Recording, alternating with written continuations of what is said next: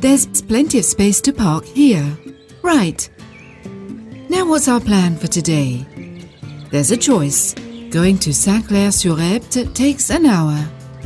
If we go over to Château-sur-Epte, it's 2 hours there and back.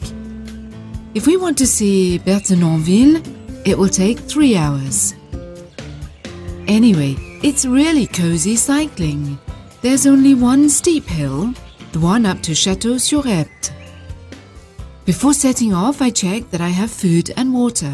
If need be, I can stop and buy what I need in Saint-Clair.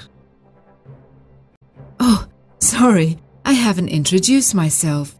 My name is Lara Venture. I'm an archaeologist. My mother calls me adventurer.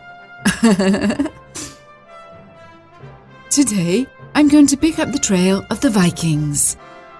You didn't know that Vikings used to live here? Well, let me tell you.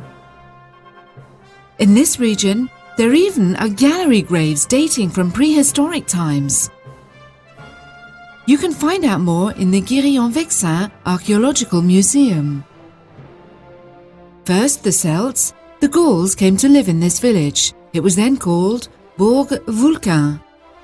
The village's strange name comes from the blacksmiths and the farriers who worked here. We are on the old Roman road halfway between Paris and Rouen.